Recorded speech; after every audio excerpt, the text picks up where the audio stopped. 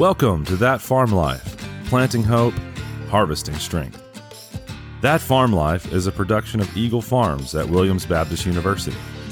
On That Farm Life, we talk about that life that is that of a farmer and their family.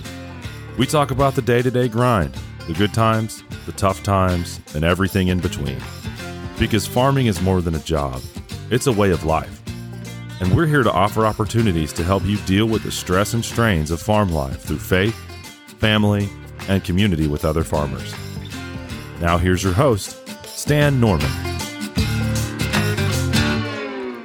Hello and welcome to That Farm Life podcast. We are glad that you have chosen to listen to us today. My name is Stan Norman, and I serve as host of this ministry. And today we are so happy to have Terry Smith as our guest. And Terry is a farmer, a local farmer in this part of the world. He also is a partner with us in our mission here at Williams Baptist University. He serves on our board of trustees.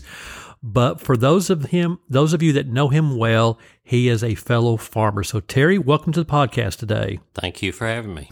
Thank you for inviting me. So glad to have you here. And just so that our listeners kind of get a sense of who you are, tell us just briefly where you grew up, a little bit about your family, a little bit how you got into farming.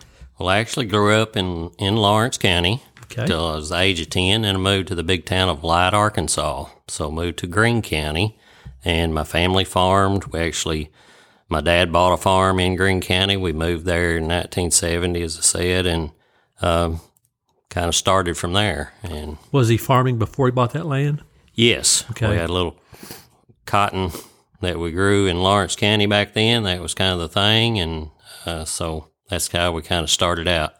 And now your family is helping you in farming, is that correct? Yes, sir. My son and my daughter-in-law and, of course, my wife. Right. We farm together there in Greene County. About how many acres are you guys currently farming? We farm approximately 3,000 acres. Wow. So row crop, rice. It's kind of we grow a little bit of wheat, grow some wheat that we actually use for cover crop to plant in the fall. And if I'm remembering correctly, you guys have branched out a little bit in livestock? Yes, my daughter-in-law, she has registered Herefords. Okay. And they have a little cattle farm, her and Clay, and kind of a new venture for Clay. We had a few cows when I was a kid, but, that's kind of a new venture for him. And Corey's animal science major, so she's on the ball, knows what she's doing there, so we kind of just follow along, and she tells us when and where. So you say little herd. What does little herd mean? Little herd's 10, 12 mama cows. Okay. Yes. And I'm sure that fills up the free time that you currently do not have. If we get a break, we're vaccinating, or I'm just herding. I'm not doing any vaccinating. You're the hired hand, aren't you? I'm the hired hand when it comes to that. Well, Terry, I'm glad you are here today. We've had some pretty insightful, remarkable guests on here to talk about all different aspects of farming. We've had some folks talk about the mental health and spiritual challenges of farming, some to talk about the financial challenges of farming. We've had some talk about their farms or their herds and just give us insights into what they're doing. You've kind of gotten into a thing that I'm learning more about, and that is this thing called regenerative farming. So first of all, for our listeners that may or may not know or may know a little bit about this, what is regenerative farming? Well, it has its own definition. If you look at the official definition of regenerative ag, is renewing of the soil, renewing of the land. It has a lot of connotations with that, but we kind of look at it as ourself of what we do on our farm. There's sustainable agriculture, there's regenerative ag, but we do on our farm what fits and what helps us be more efficient, what's best for the land, and that has evolved into something that we didn't think of all the aspects of it when we first began, and that was probably 7 or 8 years ago when we planted a little bit of cover crop on a turn row to keep erosion down. That's kind of how we started. And it's kind of grown from there. And then, the regenerative ag movement is about, it's really about, in the technical terms of capturing carbon and renewing the soils, using less to make more. But we've kind of expanded in that, and our operation is probably 70 to 80% cover crops now. So we're kind of moved in that direction. It's created so much more benefits than what we first began in thinking. Now, you used the term a minute ago, and I want to make sure that I understand you: sustainable and regenerative. Are those the same thing, or are they different? No, they're different. Okay. In that these terms are used, but each operation gains from doing certain practices. Every operation is different according to where you farm, the type of soil that you have. Sustainable to me is being most efficient with what God has provided you. Okay. Stewardship. Okay. And, there's something that I learned about in college. The one thing that might have stuck with me is the law of diminishing returns. Okay. And so I translate that as sustainable. You've got to do the right things for your operation to be sustainable with the type ground that you have or the type soils that you have, where you're located. Everything's different for everybody. And that's two different things. Regenerative being the renewing of soils and how you can do that or how you can gain that for the type soil that you have. Now, you didn't grow up doing this, correct? No. Were more just traditional? Just traditional farming. Okay. Me and my father-in-law, once I graduated college, went to work for Farm Credit. Okay. And, dealt with a lot of different farmers. This was during the farm crisis of the 80s. Right. So I have that experience locked into my mind. You've been scarred. I've been scarred, okay. But that helped me. Yeah. And, I worked there for 6 or 7 years. Me and my father-in-law went into farming with him in the Walcott area, okay. Greene County. And, it's traditional, conventional tillage farmer, okay? Okay. But like I said, 7 or 8 years ago, that's kind of changed for us. Now, what triggered that? Because there you are, you're rocking along doing conventional farming, and then the regenerative thing starts happening. How did you get into this? Well, like I had said before, just planting some wheat on a turn row. We've always grown wheat in our rotation because of the ground that we farm. It's loam, sandy loam type soil that you can grow wheat, beans, corn, or rice on. But we actually done it, and not in a wheat field, but we just planted some turn rows to keep erosion down. That's kind of where we started with the first thing of erosion. There's 3 things that we actually look at with cover crops, and that is we look at water infiltration, erosion, and weed control. And the weed control can actually come during the winter because you have winter weeds that actually grow and create a mat up on the ground for you to either have to spray or till the next spring. But we began with just planting quite a few turn rows just in wheat to cut down on erosion. Then actually we had a RCS field day on our farm, and we had planted a few cover crops and working with Dr. Stephen Green at ASU, and he's soils professor there. And we actually took two different fields, took a sample of that field. You cut like a 2 foot by 3 foot by 4 inch profile of the field. Okay. That's cut into a pan. You do it on a cover crop field. You do it on a conventional tillage field. And they have what's called a rainfall simulator. You it actually sprays water on this profile that you have cut out of the ground. And where's this going on? Is this like in a laboratory or a classroom? This is in the field. In the field, okay. In the field. And you may have a group of farmers that come see that demonstration take place. The cover crop field with this rainfall simulator demonstrated how the water will infiltrate through the soil profile because of the roots of that cover crop is grown in the ground during the winter. The conventional tillage, the water just runs off and it's dirty water. Okay, what comes through the profile of the cover crop is actually a clear water.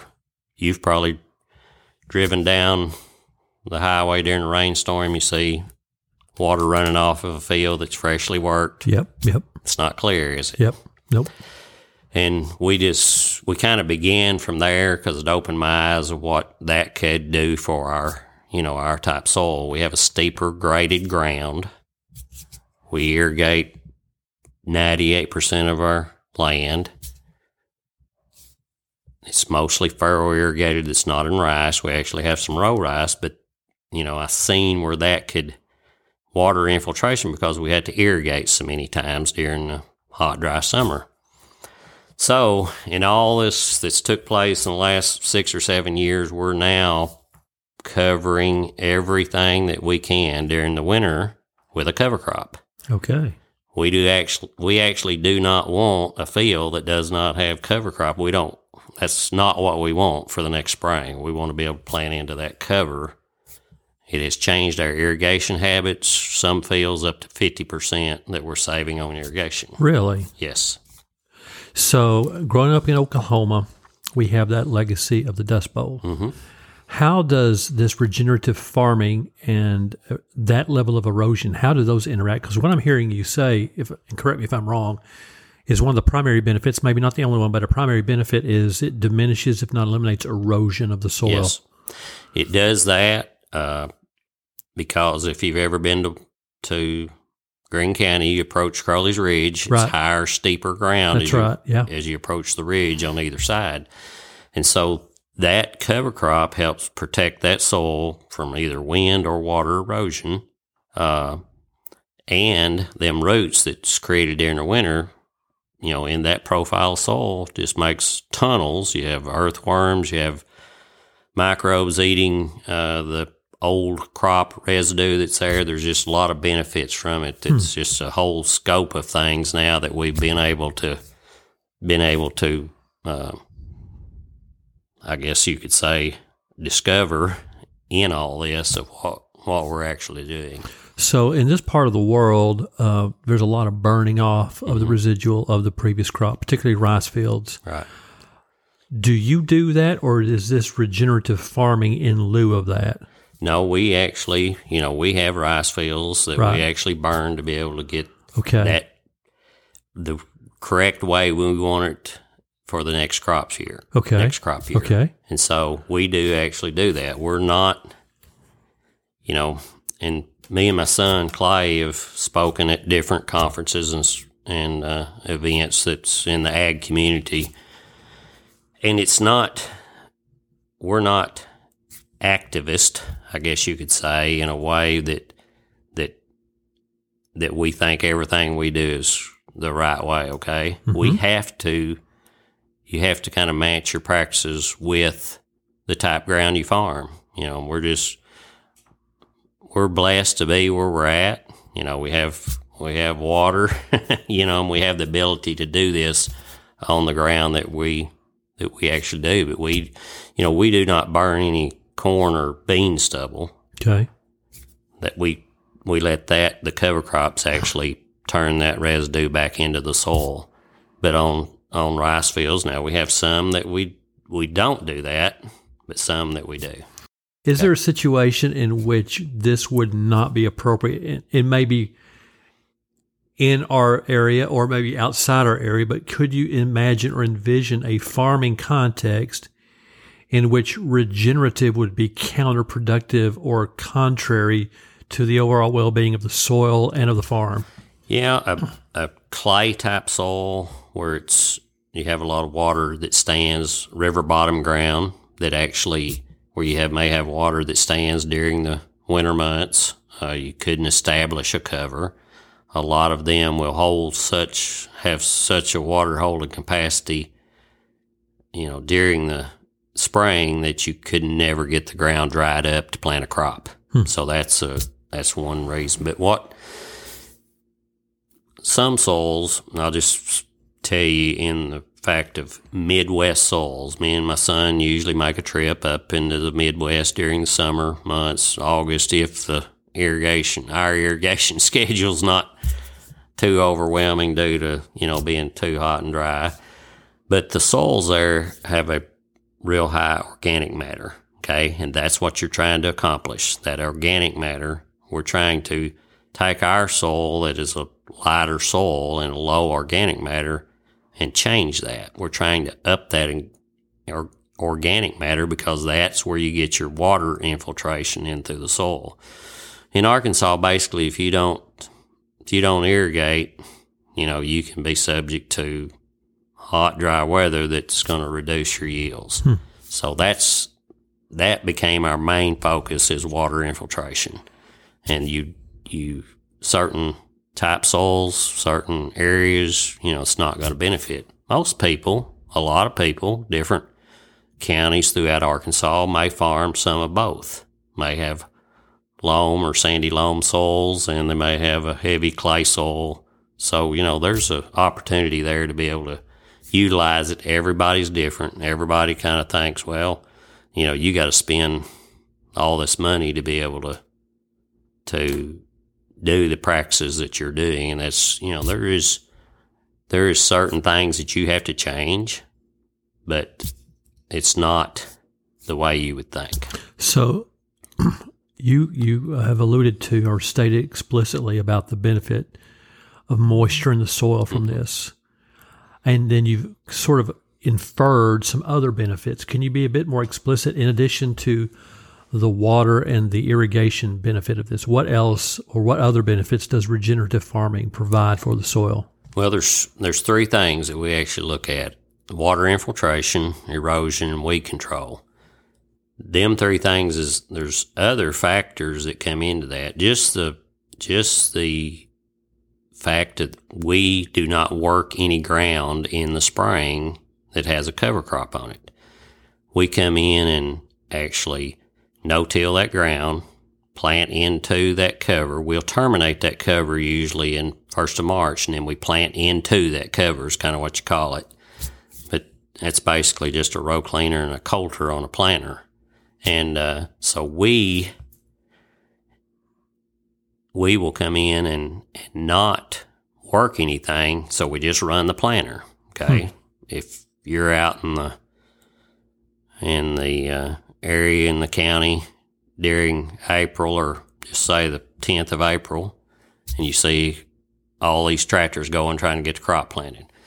We come in, we just run one tractor during planting. We don't have to rebed to furrow irrigate.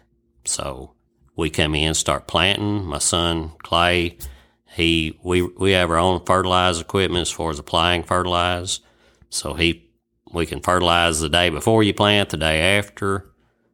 You don't have to have 4 or 5 tractors running in the same field. We run one, spread fertilize, spray, and it kind of changes that whole part of your operation of what you're doing. You're not waiting on someone else to come apply a fertilize and then you work the ground, bed it up, that type of thing. So it changes.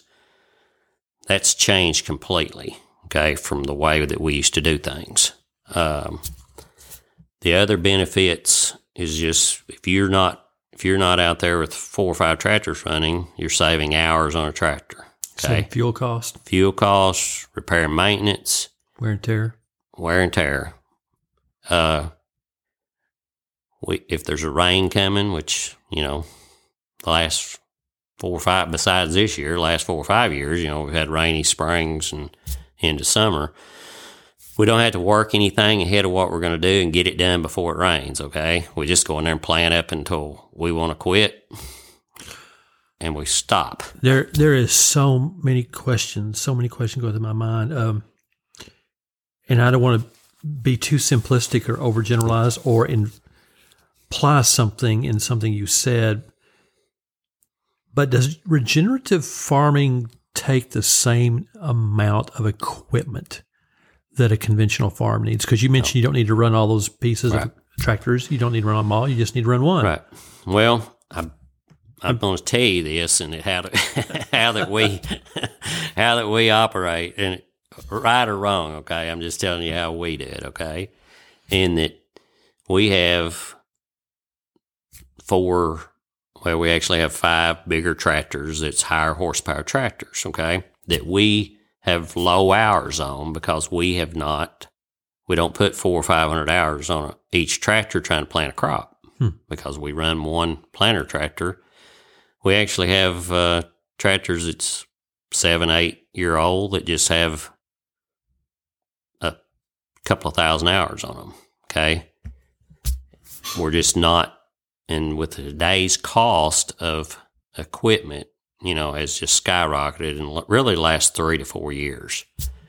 It's always been high, but in the last 3 or 4 years, it just went through the roof, really. Wow. And so that's a savings. I tell Clay, basically, if I decide to quit, you could take the equipment we got and do what we're doing for quite a few years out in the future, because we're not putting the hours that requires.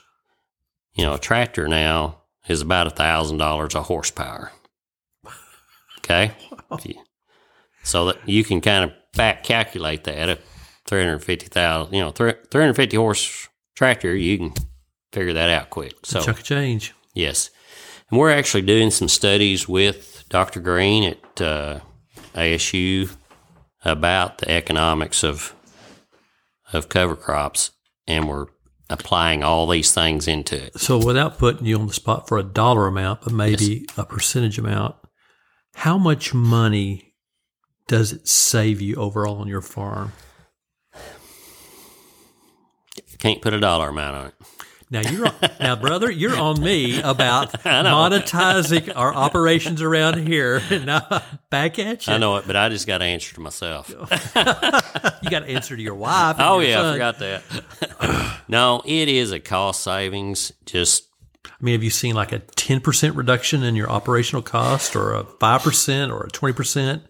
I know you well enough to know that you're keeping your finger on that. It's hard. It's real. I'm going to tell you the truth, okay? It's the only thing I can tell you, okay, is as long as you tell the truth, you don't remember what you say, you know that. That's right. You? Okay? Yeah. So with the COVID, the supply chain, everything that took place in the last 3 to 4 years, it is more difficult to put a finger on that because of the explosion in cost. Fertilizer basically doubled or tripled. The cost of inputs, cost of fuel, everything has went up. Cost of chicken feed. That's true. Yep. So, it's going to be a 20% savings at the minimum of what we're seeing just in the fuel cost of irrigation, the repair and maintenance. So you mentioned a moment ago you and your son speak at conferences. Mm-hmm.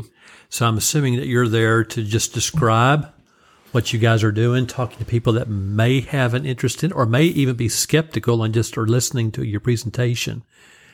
When you talk about this, what kind of response do you get from the farmers that have been invested in the conventional form for years and years and years and are maybe not thinking this could be their future? How would you talk to them or encourage them to consider it?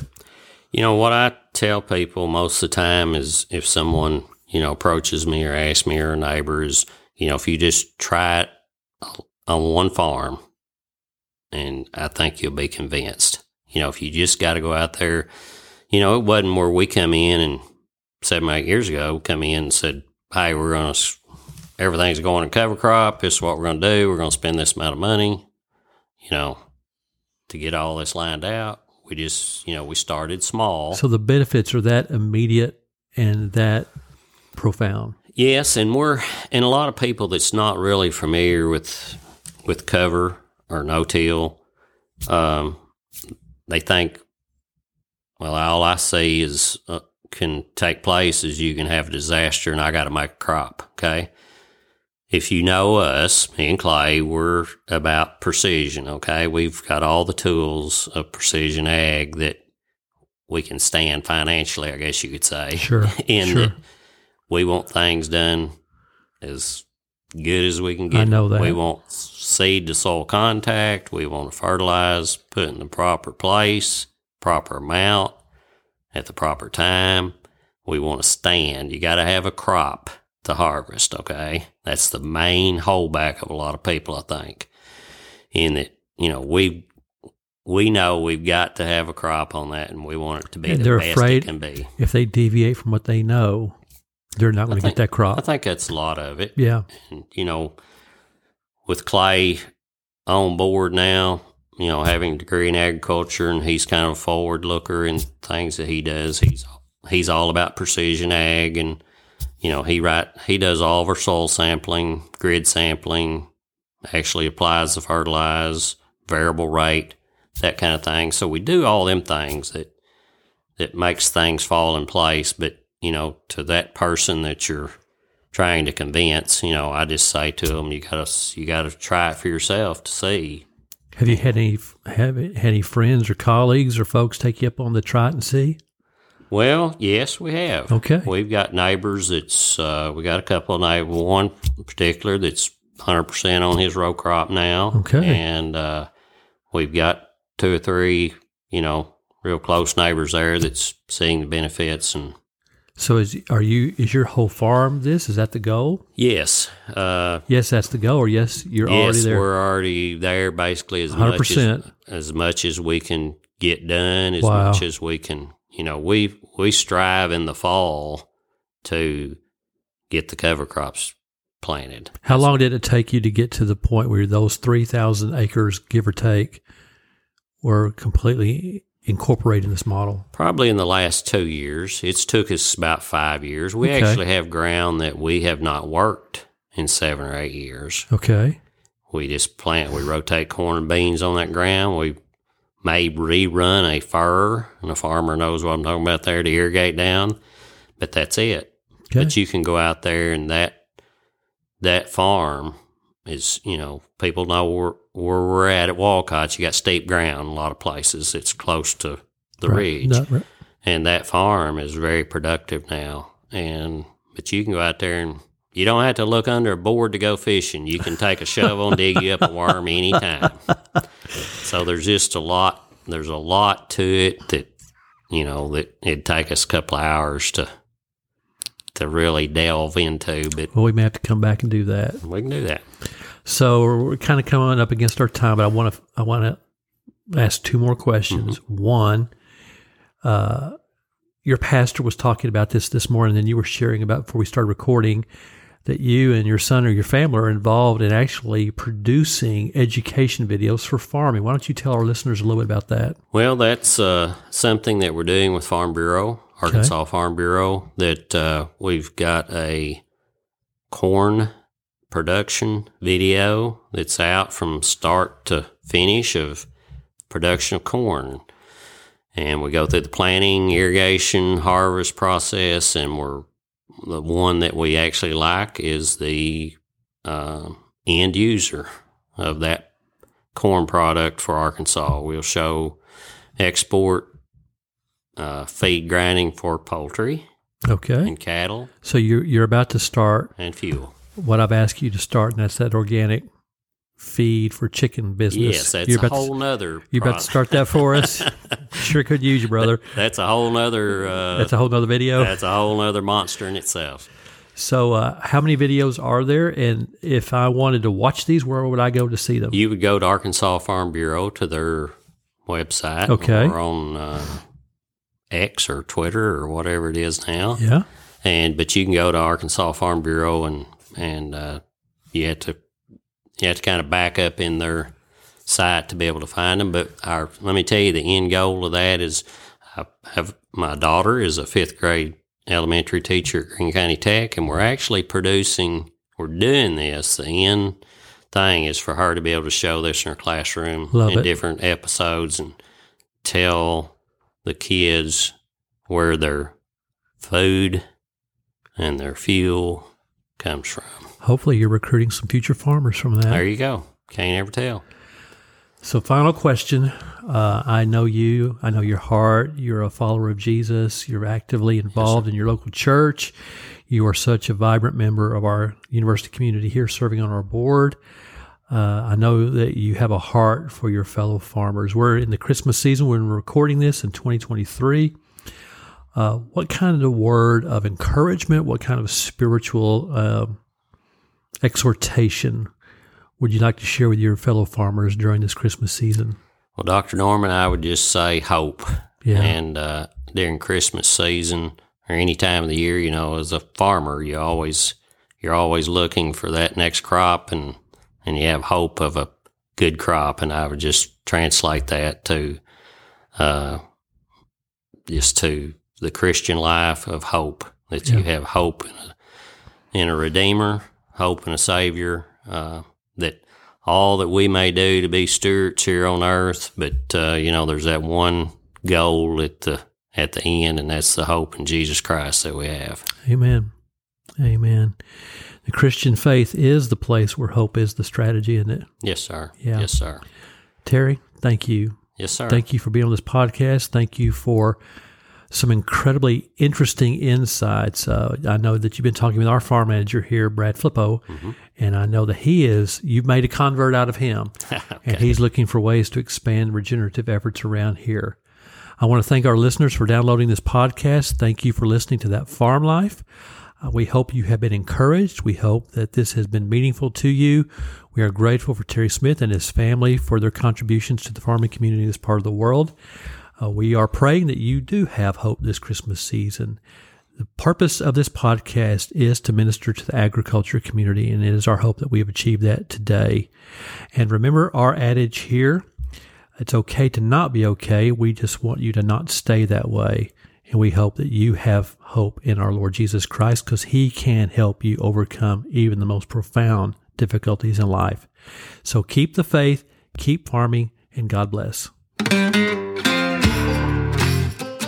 You've been listening to That Farm Life, Planting Hope, Harvesting Strength, with your host, Stan Norman. That Farm Life is a creation of AgriHealth Network and is produced by Eagle Farms at Williams Baptist University. AgriHealth Network exists to offer opportunities to help you deal with the stress and strains of farm life through faith, family, and community with other farmers. You can learn more about AgriHealth Network at agrihealth.net and more about Williams at williamsbu.edu. That Farm Life is produced and edited by Mike Dixon. Chris Grady and Brett Cooper serve as executive producers, and Elizabeth Ring is our production assistant. Thanks for listening, and as always, keep farming and keep the faith.